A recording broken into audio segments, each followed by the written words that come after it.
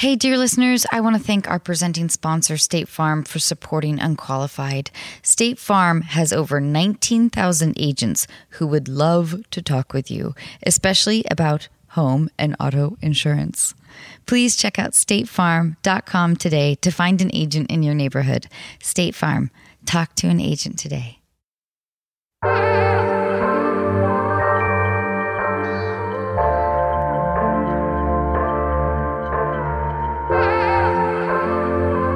Ladies and gentlemen, you are listening to Unqualified with your host, Anna Faris.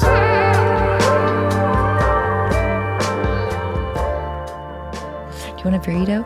Oh, no, you're a vegan. You do? They're not vegan. They're not vegan, but we do have guacamole and chips over there. Well, then I'm all set. Okay. I'll eat those as soon as we... I'm not going to eat them on the show. I'm going to linger and eat chips. Good. And then I'm going to head out. No, okay. All right. Well, I'm not saying I'm leaving right now. I'm saying when this is over, I'm going to head over there and I'm going to eat. Ooh, I see you have Raisin Bran too. Yeah. Now let's figure out who I am. Yeah. Should I start? Yeah. Matil Tig O'Callahan Notaro, born March 24th, 1971, is an American stand-up comic, writer, radio contributor, and actress. Can you slow down a little bit? Yeah. Sorry, I got excited when I saw all the things I could do. She is known for her deadpan comedy.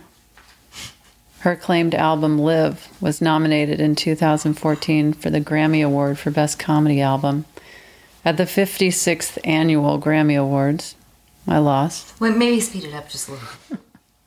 The special Tig Notaro Boyish Girl Interrupted was nominated in 2016 at the 68th Primetime Emmy Award for Outstanding Writing for a Variety Special. Didn't win. It also was nominated for the Grammy Award for Best Comedy Album at the 59th Annual Grammy Awards. Let's get to it. This is really thrilling for me to have you here. May I call you Tig? In quotes, yes. Okay. But I appreciate it. I was told to bring something weird. Yeah, did you? Orange juice. Yeah. It's just, it's unusual. Yeah. So I was thinking about how you are famously deadpan, and I'm sure everyone talks about this. But I was thinking about how on late night talk shows, you are remarkably steady and hysterical. Thanks. And I am like a rabbit that's about to be slaughtered or something, that's like super eager. And I take on this other persona. If only it knew. It probably doesn't know that it's going to be slaughtered. I don't know. I don't either. I mean... But I know what you're saying. Yeah. Anxious. Yeah. Scared. Walk me through the process, because when I do the pre-interview for a talk show, I never have a good story. Okay. There's like nothing like I can pitch to them. Yeah. I feel like I'm always letting them down. And then when I actually do the show, I'm also letting the host down. I imagine you're being too hard on yourself about talk shows. There's no way that talk show hosts are like, well, that was a disaster. They laugh too loud at stupid things out of awkwardness. Why do you think those make you nervous, the talk shows? I know it makes people nervous. I'm not comfortable in my own skin in general, as you can probably tell. No. You seem fine. I don't know. I love you already. I knew it. And I you. I think it might be different for a stand-up, though, right? I don't know. I think all stand-ups are different. No. Yes. Nope, you're all the same. No. All I've people are done some different. research. All stand-ups are different. I don't think so. A lot are the same. But I think there's some part of me, and I don't know where it went or what happened, but I just don't think I'm having a big moment. I don't think somebody is greater than me. I don't think I'm greater than someone. I can see like, oh, this is special or fun, but I'm not like, oh my God. You're not thinking that everything's hanging on that? On anything. I think I had that already in me. I do too, because you dropped out of high school, right? So you knew that there was a part of you that was headed for greatness. Well, if you could have known me at that point. Well, I failed 8th grade twice, and then I failed it again, and then they just moved me up to 9th grade. And then I dropped out of 9th grade. Yeah. So I was like 47 when I dropped out. You know, I had a really close friend that had dropped out of high school, and I think that got me thinking about it. And I was like, oh, he dropped out. Maybe I'll drop out, because I really hated school. What did you hate about it? Every Fucking part thing. of it. Yeah. Homework and schoolwork and... But what about the social aspect? You must have loved that part. I mean, I enjoyed my gaggle of friends. They were all, you know, musician guys, and I'm still friends with my friends from my childhood. Okay, if you went to a high school reunion, what do you think people would say about you? How would they describe you? Because that's the only reason you go to a high school reunion. I can't imagine going to a reunion. Have you been to one? Yeah, I went to my 20th. How long ago was that? Solid, well, let's see, I graduated in 94, so I guess that was 2014. And that was your 20-year high school reunion? Yeah. Were you excited to go to that? No, I wasn't. Why did you go? My brother got contacted by some people that went to my school, and I don't know. You wanted to sign autographs. That would be incredible. I wanted to take a bunch You set of up a table. selfies. The big relief of the night was that people described me the way that I remembered myself, which was quiet and sort of non-existent, which is how I remembered my high school experience. Where are you from? I grew up north of Seattle. Oh, okay. Yeah. It's beautiful up there. It is really pretty. Yeah. So beautiful. Yeah. I feel like people would describe me as, I'm remembering you asked me that, right? Yeah. I think they would say I was funny and cool. Oh, damn. And then you're just like, I'm leaving Outta you. here. Yeah. But then you were like, no. I was like, I got to get out of here. Yep. Going to the city of angels. Well, no, I didn't come here until quite a while after, because I was working in music business and doing stuff like that. So I was also going to ask you what your most favorite job outside of the entertainment industry was, and your least favorite job.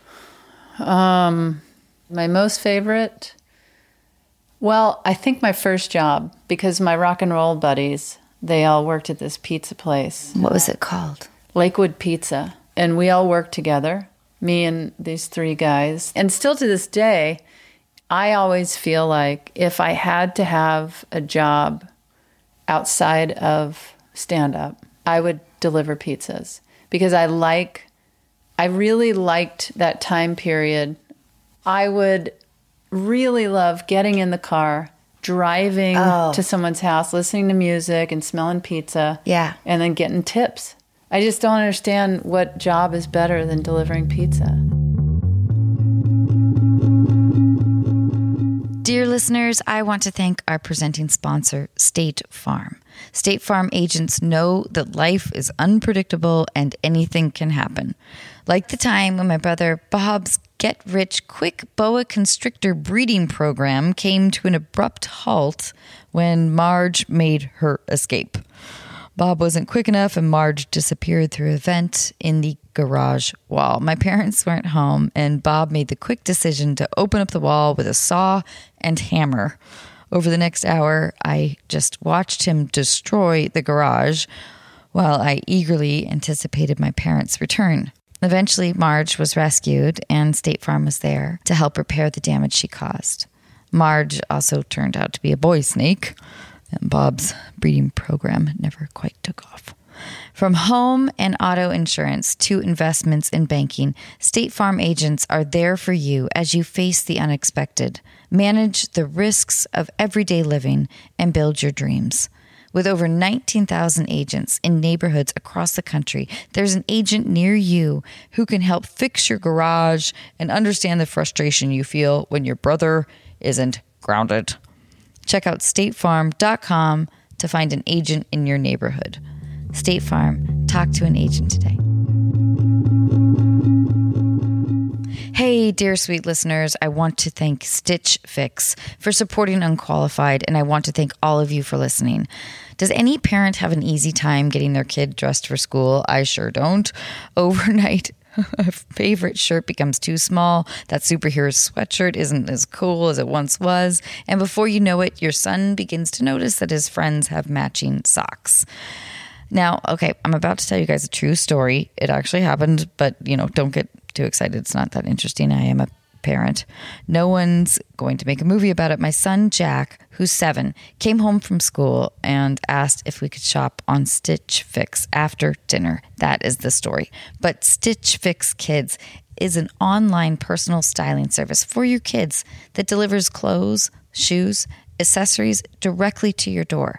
No more afternoons spent at the mall with the son who would also rather be doing anything else.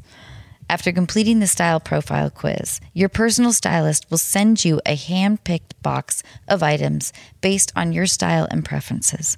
There's no subscription required, and you can choose between automatic shipments or getting new clothes when you grow out of the old ones. Shipping, exchanges, and returns are always free. Get started today at stitchfix.com/kids/Anna to try Stitch Fix and get an extra 25% off when you keep everything in your box. And as a bonus, Stitch Fix will waive the $20 styling fee when you use this show's special URL. That's stitchfix.com/kids/Anna. stitchfix.com/kids/Anna.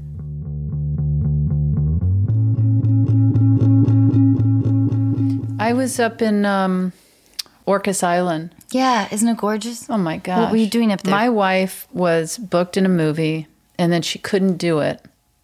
And they had asked me to do a one-day role in the movie where she was one of the stars.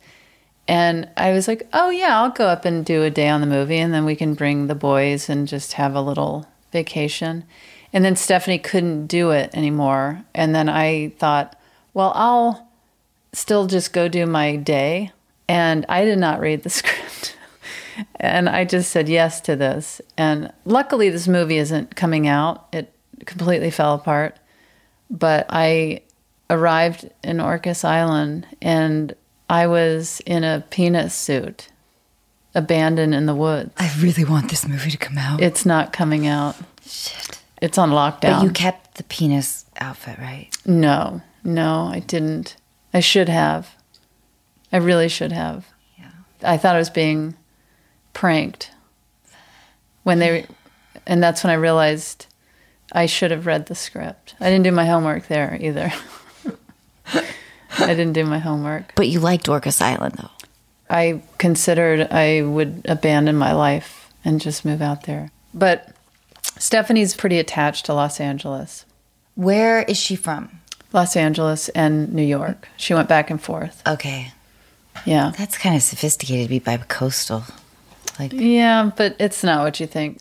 Let me be more specific. Orange County and Buffalo. Okay. Yeah. Sorry. I mean, she's sophisticated, certainly, but it's not like she was jetting back and forth between Hollywood and Manhattan. Can I ask you something else, though? Yeah. When you found out you were having twins. We did IVF. We put in 3 embryos. We hoped for twins, and we got them. And now they live in our house. My God. And it's hard. Max and Finn. Yeah. They're going to have their own secret language. Mm-hmm. Do you want to hear something crazy? Yeah. When I was fueling up the car to go to the hospital for their birth, I pulled into the gas station, and the car in front of me,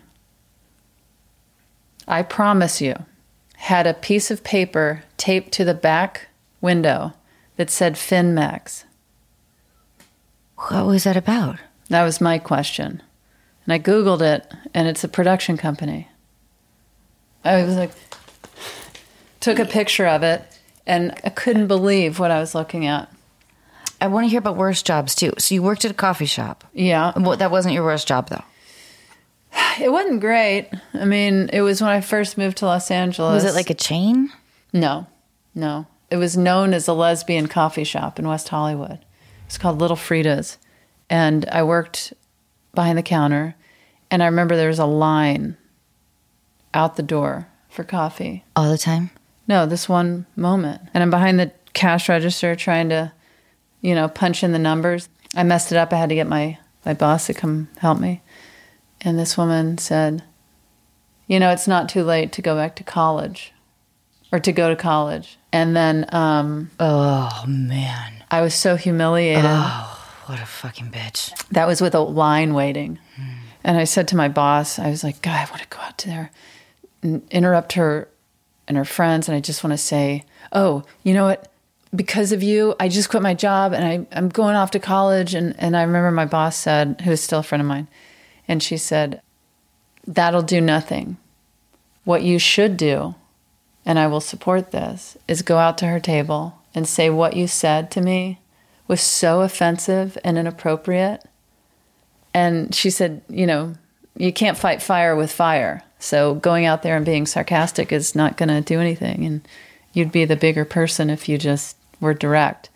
And I was like, oh my gosh, it changed my life. I didn't go out and do it, but it changed my life. That moment did change my life. And I use sarcasm all the time, but when I have to be serious or to the point, I really try.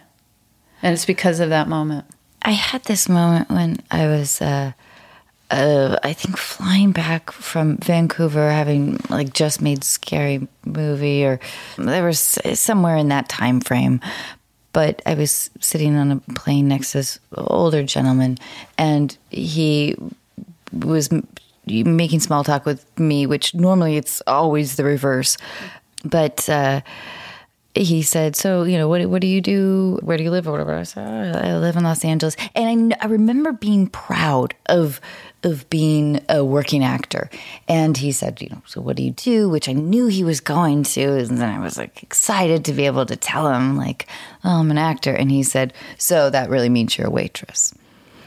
Mm-hmm. So this is how this person views me, is that I'm a liar or a dreamer or both, or delusional. Delusional, probably. And attempting to present myself as something other than I was, because I was so proud to be a working actor. Well, probably in his head, he was like, oh, I don't recognize you, so you're not famous, probably. I think so. I also was sitting in 37D. Yeah.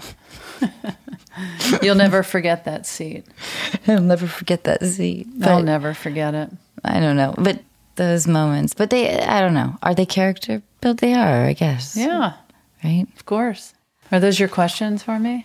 Sort of. Do you want me to just go through them and answer them? Yeah. Are you ready? No. Do you want me to just read them? Question number 4. What is the weirdest thing in my house? Probably my son.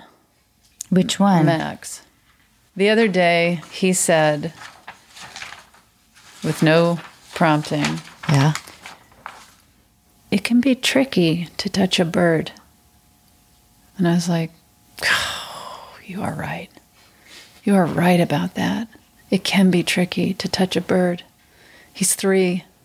And how much time he has spent looking at a bird and thinking, or trying to touch a bird. And just out of nowhere, it can be tricky to touch a bird. Yeah. Oh, God, that's heartbreaking and hysterical at once. It's the greatest sentence ever put together. That combo of words. When Jack was 3, my son, we were Do you have one kid? Yeah. Okay. We were on a flight up to Seattle, and we start to descend. And the plane, at this point, upon descension, gets a little bit quieter. And he said, Mommy, we're going down. Oh my gosh. I saw my son, Finn, playing on the kitchen floor today. And he was doing something with cars. And I heard him say... He's not the bird toucher. No, that's Max. And I just saw him in his own world. And then I heard him say, it's go time. Yeah. And I said, Finn, it's go time. He got so embarrassed that I heard him in his little world. Oh, Finn, I'm going to have you on the podcast. Oh, no. Max would come on. And he would talk to you about how tricky birds are to touch. Yeah. Well, they are. But he'd crawl in that box and shut it. You must see radically different personalities out of them. Mm-hmm. Even though I kind of think that they're speaking a secret language and they might just like murder you both. They're not identical twins. I find it interesting when people see them and they're like, whoa, how do you tell them apart? I'm like, they are so different. You just heard they were twins and now you're acting like it's... Yeah, but don't all people kind of look alike? Sure. I have this condition. It's called prosopagnosia, and it's when you don't have the ability to recognize a face. The president of Ellen's production company has that. Really? Yeah. How'd you know it was me when I came in? Because they were like, Tig! But yeah, exactly, yeah. Mm-hmm. I had other people tell me. So if I see you someplace, you'll... Oh, this is what I'll do. Are you ready? Yeah. I'll be like, oh my gosh, great to see you. How is everything? That's and then good enough. I'll start to search for clues. Like, so when was the and last then I'm like, time? Hold on, I got to get my orange juice. And then you're like... Orange juice. Is that you, in the Tig? afternoon. Yeah. Okay, all right. My nightcap. Here's Max and Finn. Well, they are just disgusting. But come on, you can tell them apart. No, you can't. I don't think you can. Are you kidding me? No. They look exactly alike. You're out of your mind. Okay, you know what I'm going to show you? All right. This is them on their way Our to listeners school. are going to love this. I'm not here to please anybody, okay, are you? Look. Nothing. They don't look alike. Yeah, you might be right. I know I'm right. They're my roommates. And they're adorable. They're pretty cute. They're really cute. Yeah. Are you guys doing Halloween? Yeah, they're I obsessed. hate Halloween. I know all kids. I was never into Halloween. I wasn't either. I don't like it. Yeah, I wasn't into it. And then I after get I candy had my them, own way. Yeah. Right, Tig? What kind of candy do you like? I like a little Reese's Pieces. I feel like you don't want to talk about candy. I don't really. Yeah. No. Yeah, I don't I'm know. sorry to Do you bother like you with candy? I feel like you... Gummy worms are fine. Yeah. You know, gummy things. No, what about a Sour Patch Child? Sure. Nah, that just made my mouth water. I know. I like dark chocolate. Yeah. Yeah. All With right. maybe some sea salt and almond in there. But I'm not somebody that's sitting around just like, hey, I'll be on the couch having some candy. That's where you can find me at the end of my day. Where could we find you at the end of the day? Well, I put Max and Finn to bed at 7:30, and then I brush my teeth, I wash my face, and I pretty much go to bed. Do you wash your face every night? I feel like that's admirable. You don't? No. Oh, come on. Well, they wash your face for you here, right? No. Yeah. I should make that I know part how of my Hollywood contract. works. You get makeup face, and then they wipe it off. Oh, not really. Put a little lotion on there. I get a little impatient. I'm like, I just go home and watch a program. What programs are you drawn to? Well, lately, my sweetheart and I have been watching Downton Abbey. Mm-hmm. What programs are you watching? I'm not really much of a program person, I'll be honest with you. So what do you do at night? I really don't know what I do. Are you one of those fall sleepers? No. Oh. Max and Finn wake up between 4 and 5 in the morning. So I'm done with my day at like 8. And I have a regular show in Los Angeles every month, and I moved the start time to 7 p.m. because I can't do 8:30 anymore. I can't do it. Is it at Largo? Mm-hmm. I want to come see it. And I have a live talk show that you'll have to come. I would love to. Would you? Yeah, I would love to. I have to tell you, I was so nervous about you coming here because I am such a big fan. That's and not true. It is so true. Well, I appreciate that. But what is the nerves about? Because I really admire you. You're fucking hysterical. And the arc of your storytelling is fascinating to me. And when you tell your Taylor Dane story, you go through these moments where there's like the recognition of being a fangirl, but then also like, but I'm going to push this. But the fan part, I wrote that before I had cancer. So that element was still in me of where I'm not nervous to go up to Taylor Dane. To go back to that point when you were saying, how are you comfortable and on a talk show. That story, I think, shows that. I'm genuinely a fan of Taylor Daynes, but I wasn't like, oh my gosh, I'm so nervous to go up to, I was just like, hey, I love your stuff. And then she was rude. And then I was like, that's hilarious. And then so when I kept seeing her, it just became a science project to me. So has your comedy changed from before, like pre-cancer to post-cancer? It has, because when I went on stage, I mean, my comedy has changed since the first time I ever told jokes. When I first started, I was all about the written word. It was very concise. It was real tidy. This is my little joke, and I would deliver it, and then I would deliver another joke, and I would leave the stage.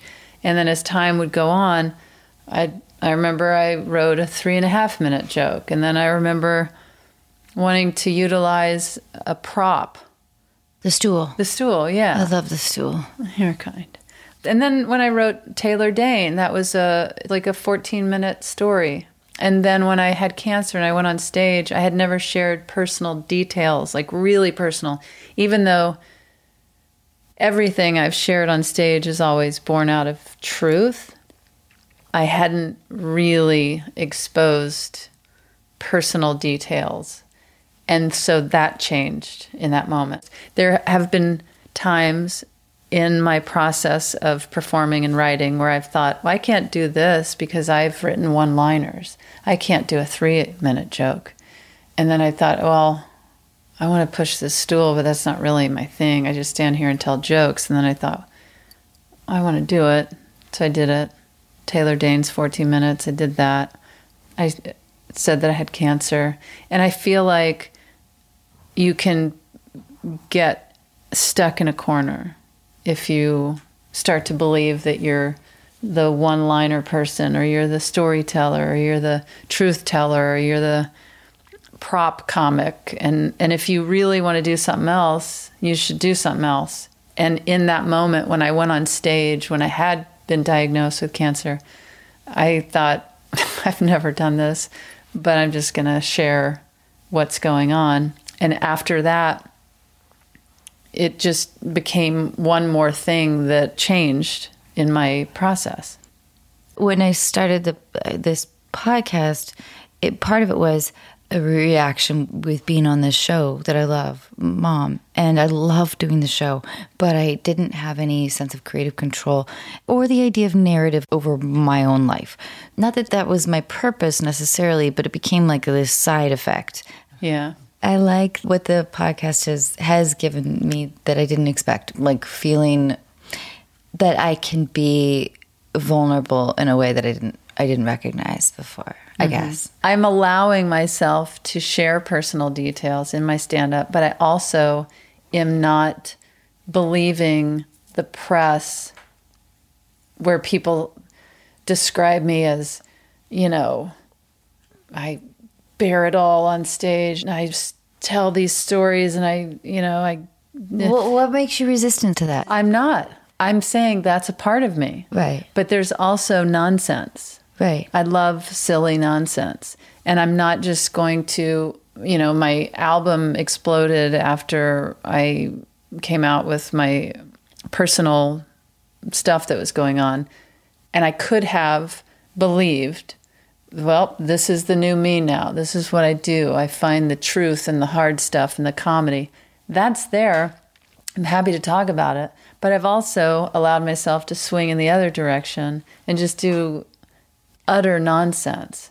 Because I feel like whether it's one-liners, Taylor Dayne for 14 minutes, saying that I have cancer and making light of it, pushing a stool across the stage, I want to have the freedom to do whatever I want to do, when I want to do it. I have an Instagram account for my cat, and it was only my cat. And then I started doing more stuff, like I would appear in a picture, and then all of a sudden it was my Instagram account. And then I just, one day, maybe only a month ago, I was like, oh God, oh my God. And I just deleted it. But What was the impetus for that? I felt like I was in this abyss where I was like, what am I doing? What am I looking for? Why am I don't know. Yeah. It just felt weird. It's not like a judgment about it. I was curious if I really felt attached to that or if I was just doing it because that's what people do. And then when I deleted it, I've never looked back. Maybe tonight I'll post something on my cat's Instagram. But I'm like, wow, what was that all about? I completely agree. Mm-hmm. I find it like looking through like women's magazines where you, after you put it down, you feel bad about yourself. That constant looking for approval. I just don't find a ton of fulfillment out of it. Having said that, I love it when people like things or whatever, but I just don't know if it is Cinderella's shoe for me. Right. I just don't know. I don't know either. It's like people signing your yearbook. Yeah. Have a great summer, or we're going to be friends forever. Yeah. Like, what is it going to be? What's it going to be? What's it going to be? So your burritos are specifically for this podcast? Yeah. And who supplies the burritos? Do you need to know? Yeah. Why? Who picks up the burritos? Danny. All right. Hey, dear listeners. This week of Unqualified is brought to you in part by HelloFresh. I love to cook, but hate going to the grocery store. I think, I'm a little bit agoraphobic because I really don't like leaving my house, or I could just also be a little lazy. My mom is an excellent cook, and I'm a little bit competitive. She's always giving me suggestions on how to improve whatever it is I'm making. And of course, I hate it when she's right, which, she always is. But my parents were over for dinner the other night, and I sort of let my mom believe that the amazing maple and mustard glazed pork chops were my own creation. She didn't offer a single tip or criticism and even complimented my roasted potatoes, and she makes amazing potatoes. I could tell she was really proud of me, and I'm weighing my guilt with not wanting to disappoint her. HelloFresh meals are basically the same as making a meal from scratch anyhow, but without the guesswork or trip to the grocery. I don't think that pre-measured ingredients with step-by-step recipes count as cheating. I made a delicious meal in 30 minutes. My mom was so impressed, so I don't think I need to confess to anything. Well, maybe I should, but other things. Not in relation to HelloFresh. Of course, this will be the one episode of the podcast that she decides to listen to. HelloFresh is America's #1 meal kit with easy seasonal recipes and fresh ingredients delivered right to your door. There's something for everyone, from family meals to calorie smart and vegetarian choices. All you have to do is cook and enjoy. For a limited time only, get 9 free meals with HelloFresh. Go to HelloFresh.com/AnnaFerris9 and enter AnnaFerris9. That's 9 free meals with HelloFresh by going to HelloFresh.com/AnnaFerris9 and entering code AnnaFerris9, ANNAFARIS 9. And I love you guys. Thank you so much for being a part of Unqualified. And thank you for supporting our sponsors.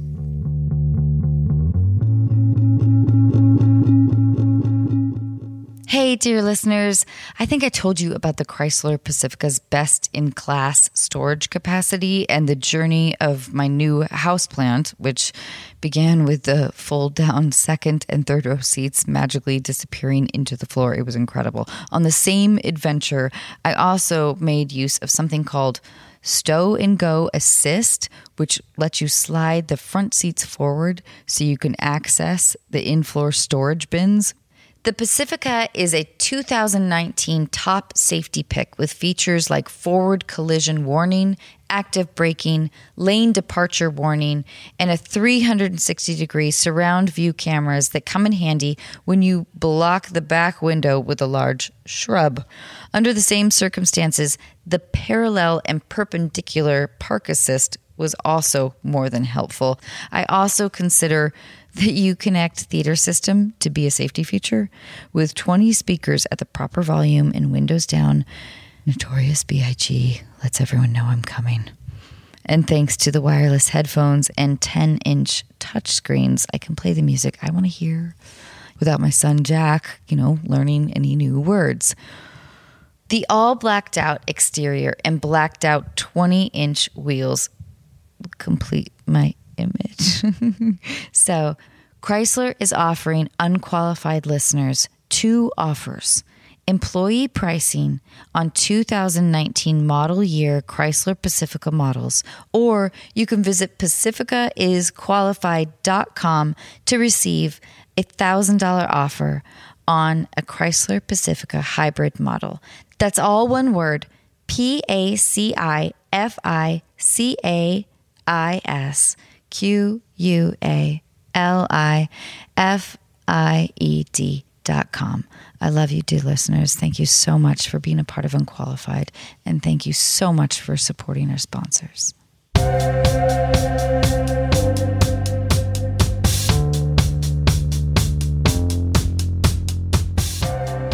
So on this podcast, which I'm sure you've listened to a ton of before you got here, we call strangers. You call them? Yeah. They've submitted questions, and then we call them, and they ask us their advice questions, and we attempt to give them advice. I bet your advice is going to be way better than mine. It's usually the case. Oh, here's my page. Okay, so first we are calling Abby. All right, let's call Abby. Hello?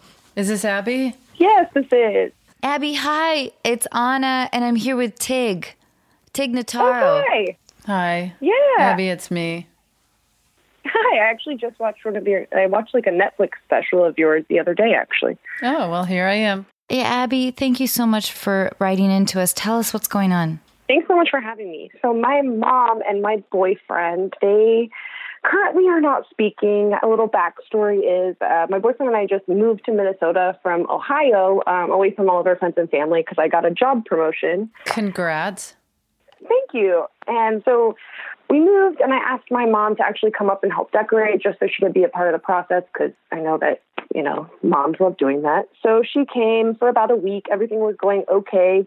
And then all of a sudden I left the room, came back, and they were having an argument. They spent some time apart for about 2 hours, came back together, and it turned into a full-on screaming match. And my mom ended up leaving early, and they haven't talked since. And recently my sister got married, and I actually uninvited my boyfriend because I just didn't want that energy at her big day. So I was just wondering how I can navigate this without having to completely just live 2 lives and see my family alone or, that sort of stuff. Oh, Abby, this is so hard. Okay, so wait, a few questions. Had they had tension prior to the big blowout? A little bit. They've never really been close. When my boyfriend and I first got together, I wasn't really talking to my family because I was going through my own sort of thing. And then, when I started talking to them again, my mom has always been kind of tentative about it just because I think she's worried to get too much in my business, I guess. I don't know. So, they've never been close, but I don't think there's been any animosity. Can you be a little more specific about what the argument was about, or do you feel comfortable talking about that? So we have cats, and my mom is allergic, so we left our cats in one of our bedrooms just so that way she wouldn't have to deal with it. And he made a comment oh, hey, I'm going to go get our cats a special treat since they've been locked up in the room. And I think my mom took it the wrong way, that he was taking it as, how dare you, we have to lock our cats up. So she kind of took it personally, and then it just kind of cannonballed from there. Tig, do you have any early analysis? I don't have an analysis, but I do have something to say. You're catching me, Abby, right in the middle of a life-changing time for myself. And it has to do with conflict and how to deal with it. And one of the things that I realized in my soul searching was that, and I don't know if you're open to this or your boyfriend would ever be open to this or your mother would be open to this. And it's something that I've started implementing in my life. And again, I don't know your mother's personality and I really don't know your boyfriend. But if one of them is more open to this, here's what I suggest you do. And this is genuine. And this is what I'm doing in my life. When there's a conflict, no matter what the conflict is, completely search for what your part in the conflict is and apologize for it and own what you did with zero expectation of the other person apologizing. It's the most freeing thing you can do because it really puts everything off of you onto the other person. Then they have to reflect. And then you see, are they willing to or able to reflect? And if they're not, then they're not. But you can't expect anything more from them.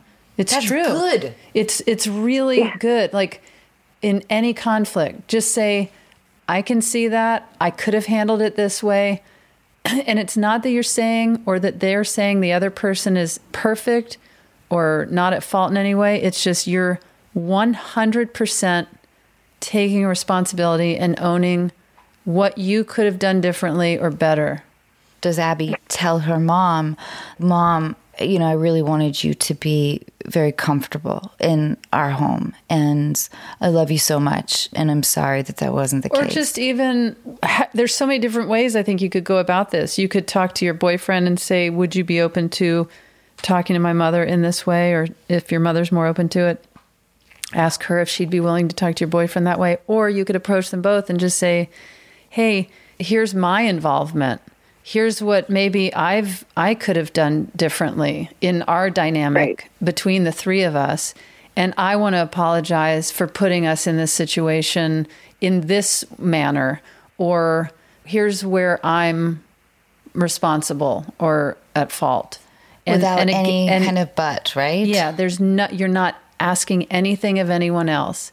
You can say, I'm open if you have any feelings or thoughts, but that's where I am. But I'm telling you, Abby, you're catching me.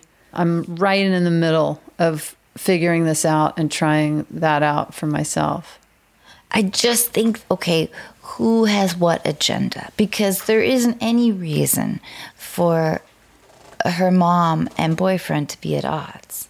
Yeah. The other question is, though, do you envision a long future with your boyfriend? Yeah, absolutely. You know what else is really important? If you really picture a long relationship with him, you need to put boundaries and a bubble around the two of you. If you consider that your primary relationship, you should be like, nothing is going to infiltrate this relationship. Nothing is going to infiltrate this love. And if you can't maintain that bubble, then there's going to be stuff that's going to get in there and be troublesome. Right. So the thing is, like, my mom and we are really close. We talk, like, weekly. I call her, and, we have a good relationship. It's just she does make comments to me all the time about how she doesn't want to see me fall into the same pattern that she did, and she doesn't want me to marry someone like my father. And, like, she makes comments like that, and she feels she's helping me, but it does just kind of a wedge between us, because then I feel like I can't tell her anything about my life because tell her you don't want her to rob you of your own experience in life, that you have your path and you have your lessons to learn, and not to rob you of that. Yeah, that this is a journey that you have to go on, even if your heart gets broken or whatever. It's not something that she can protect you from. Right. Yeah. And we all have to go through that. In fact, I believe that if we don't, then we're not fully formed people. I appreciate it. Who do you feel like a little more irked with, your mom or your boyfriend? I would say my mom at this point, just because my boyfriend, he doesn't make any comments about my mom. He's mentioned that he would like to apologize, and I've kind of tried gauging it with her, and she, still kind of, she's holding a grudge for sure, whereas he feels terrible and he wants to apologize, and she more or less she kind of wrote him off. That seems weird to me, because she should be kind of the adult. You got to put that bubble around your relationship, Abby. Yeah. You got to take care of you and Mr. Handsome Face. That's probably what I'm going to have to do, just so I can keep my sanity, it feels. Yeah. I think that Tig is right. Protect the relationship Abby, do you think you've always had tension issues with your mom? Yeah, my mom and I are very similar in the worst ways, it seems. So there's always been a little bit of tension. I love her to death, but yeah, I mean, as I get older, I realize that it's okay to distance myself a little bit. Yeah. Wait, and do you have a sister? I do have a sister, yeah. Older or younger? Older. And is she married? Yeah, she recently just got married. And does she have kids? She does not. Does your mother like who your sister married? Loves him. Oh.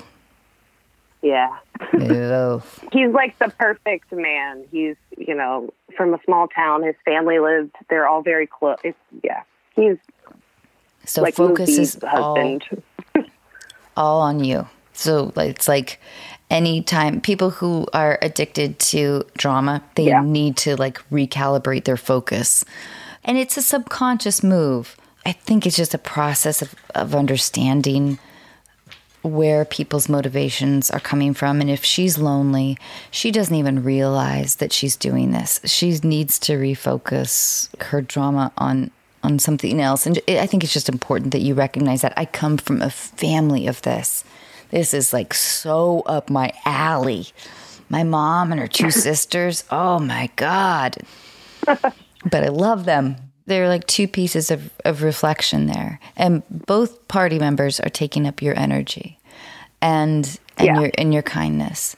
And they're, worthy of some introspection that's private and selfish, Yeah, that makes total sense. I think that both party members are thinking that they're protecting you or their relationship with you, but maybe it's just stressing me out. Yes, which they should not do. Which they shouldn't do. Agreed.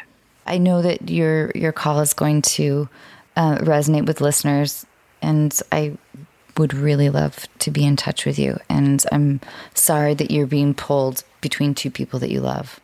Thank you so much. I will. I'll keep in touch. I promise. All right. Thanks, Abby. Talk to you in the morning. Thanks so much. All right. Bye. Bye-bye.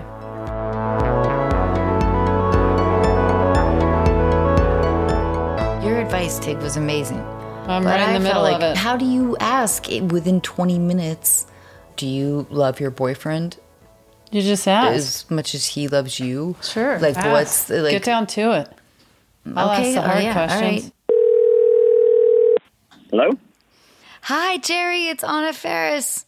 Oh, hey, Anna. Hi. It said unknown, and I was like, who is this? Hi. I love it. It feels like we're fast friends. I'm here with Tig Notaro. Hey, Jer Bear. Oh, my God. Everyone calls me that.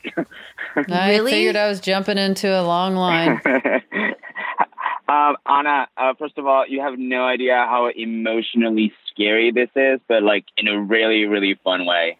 So just FYI. Oh, good. And is it weird if I say the feeling is mutual?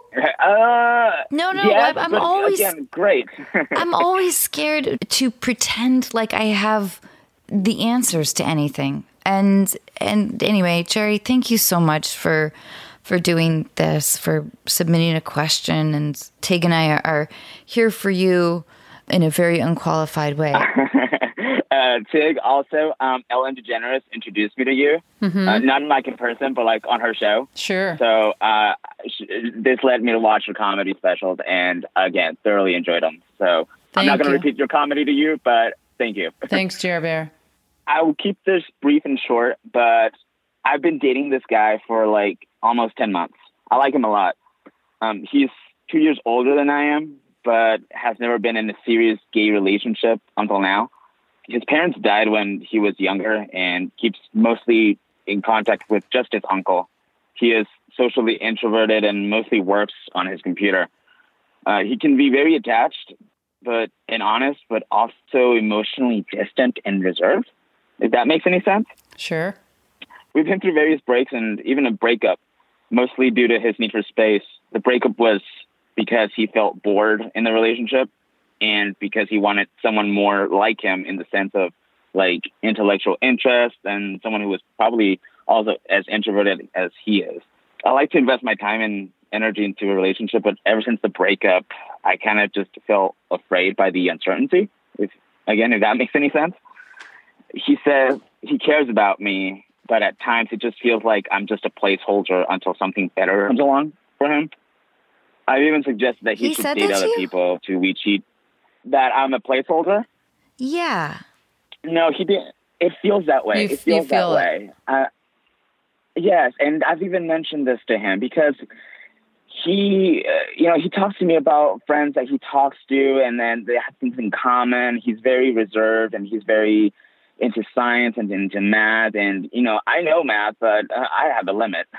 And he just talks to me about these people, and then it seems like he's infatuated with said people. And I'm like, well, that's what friends are for. I'm not necessarily like that, but if you like me in a romantic way, we can make things work. So I feel like he likes me. He likes that he can trust me. He likes that he can spend time with me and have, intellectual conversations to an extent with me. But I don't really fulfill all of those things that he needs, which is fine. But if he wants that, then,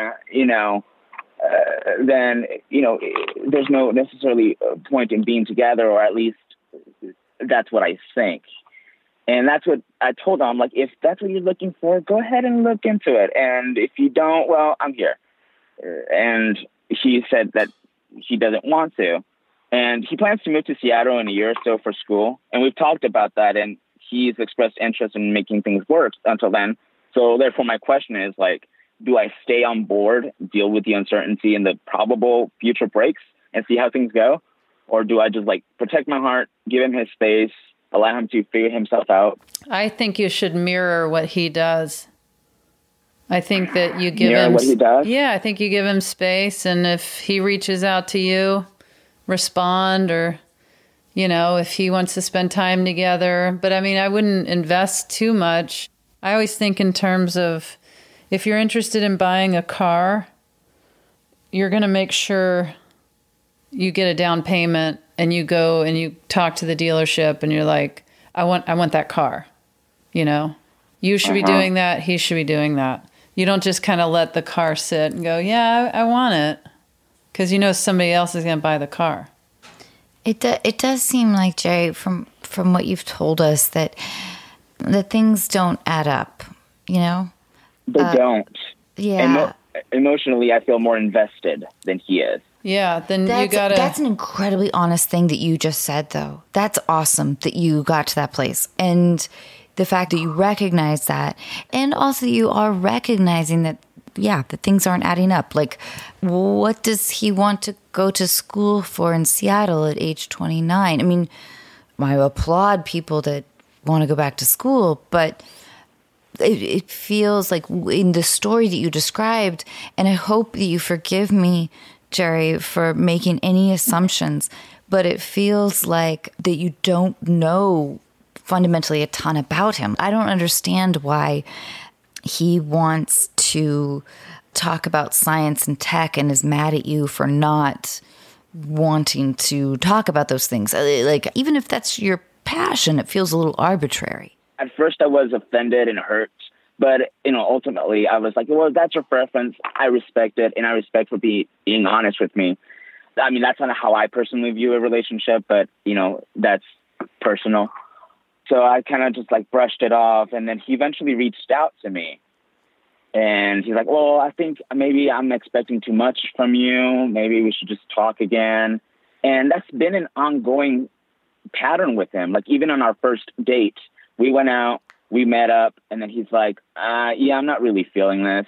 And then later on, he messages me again, and he's like, well, what if we meet in a more private setting? And at first I thought, stranger danger, but it just turns out that he liked more private settings and liked that more one-on-one conversation. And then that's where the relationship started, because he felt more comfortable. But then again, another break, and then another break. And then he does this thing where when he gets upset at something that I do, he just shuts me out. And then he resumes like nothing happened until I reach out to him. Recently, about a week ago, he wanted me to drive up to where he lives. He lives an hour away from where I live. And I forgot that I was supposed to go up there, and then I tried to make some weird joke about it, and then he got upset, and then rather than talking to me about it. He just hangs up and then stops talking to me for like about 2 to 3 days. And then I recently messaged him again. I said, hey, what's going on? Like, are we still together? Like, talk to me. And he's like, oh, yeah, I'm cool. Just got upset. Hey, do you want to come up here on, on so-and-so day? I was like, do you realize what just happened?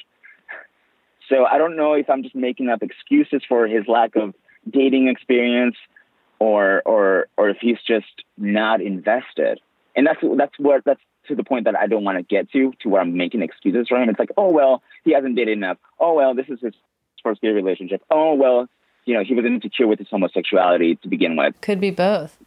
And Jerry, what do you like about him? I like that I am able to be myself with him and that he's not like me.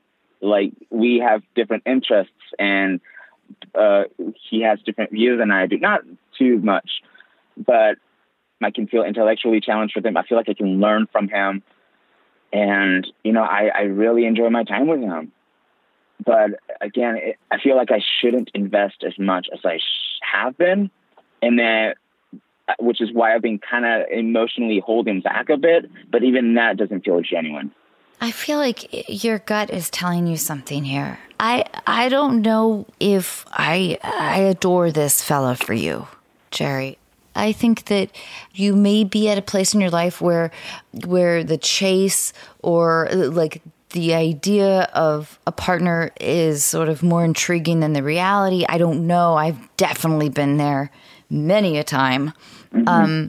I don't like the behavior pattern that you've presented to us for you at all. I think that you should be with somebody who adds up, who isn't like dangling the threat of like moving away or whatever. Not saying that that's a threat necessarily.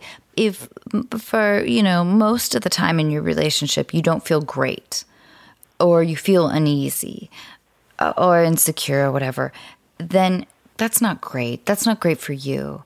And that will only continue. Like, usually that doesn't reverse itself where suddenly it's like, oh, yes, now this person is making me feel like I'm brilliant and handsome and whatever, and I can do anything. I can take on the world. That just usually doesn't happen. So I'm not crazy about this guy for you. You seem amazing.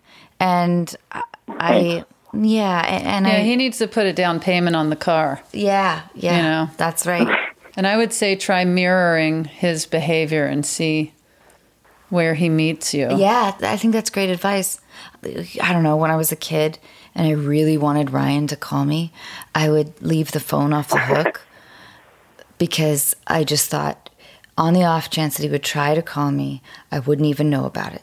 So I'm just going to leave the phone off the hook, and that way he'll just get a busy signal. He never tried to call me, by the way, but my parents just got mad at me for leaving the phone off the hook a lot. But at least it was my insurance to, like, I'm protecting myself because I know this probably isn't going to happen. And so, but I cannot wait around all night. I hope Ryan's listening. I did call him once a couple of years ago. Yeah. I was like, hey, remember me? I wrote a whole diary about you. He was like, oh, yeah. I don't know, Jerry, if this is at all helpful. I don't know about this dude.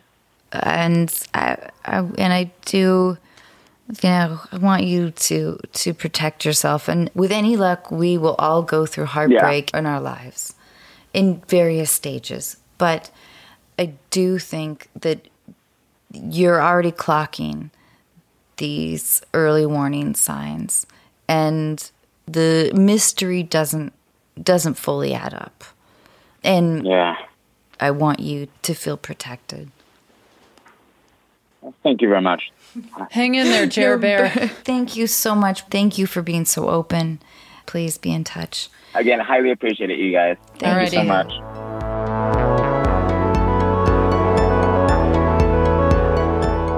You gave amazing advice. I was more nervous about meeting you, than I've been in quite a long time. It was my pleasure. Yes. I had such a nice, enjoyable time, and I think we just changed these people's lives. How does this end? Well, we just go like this. I love you, dear listeners. Bye-bye.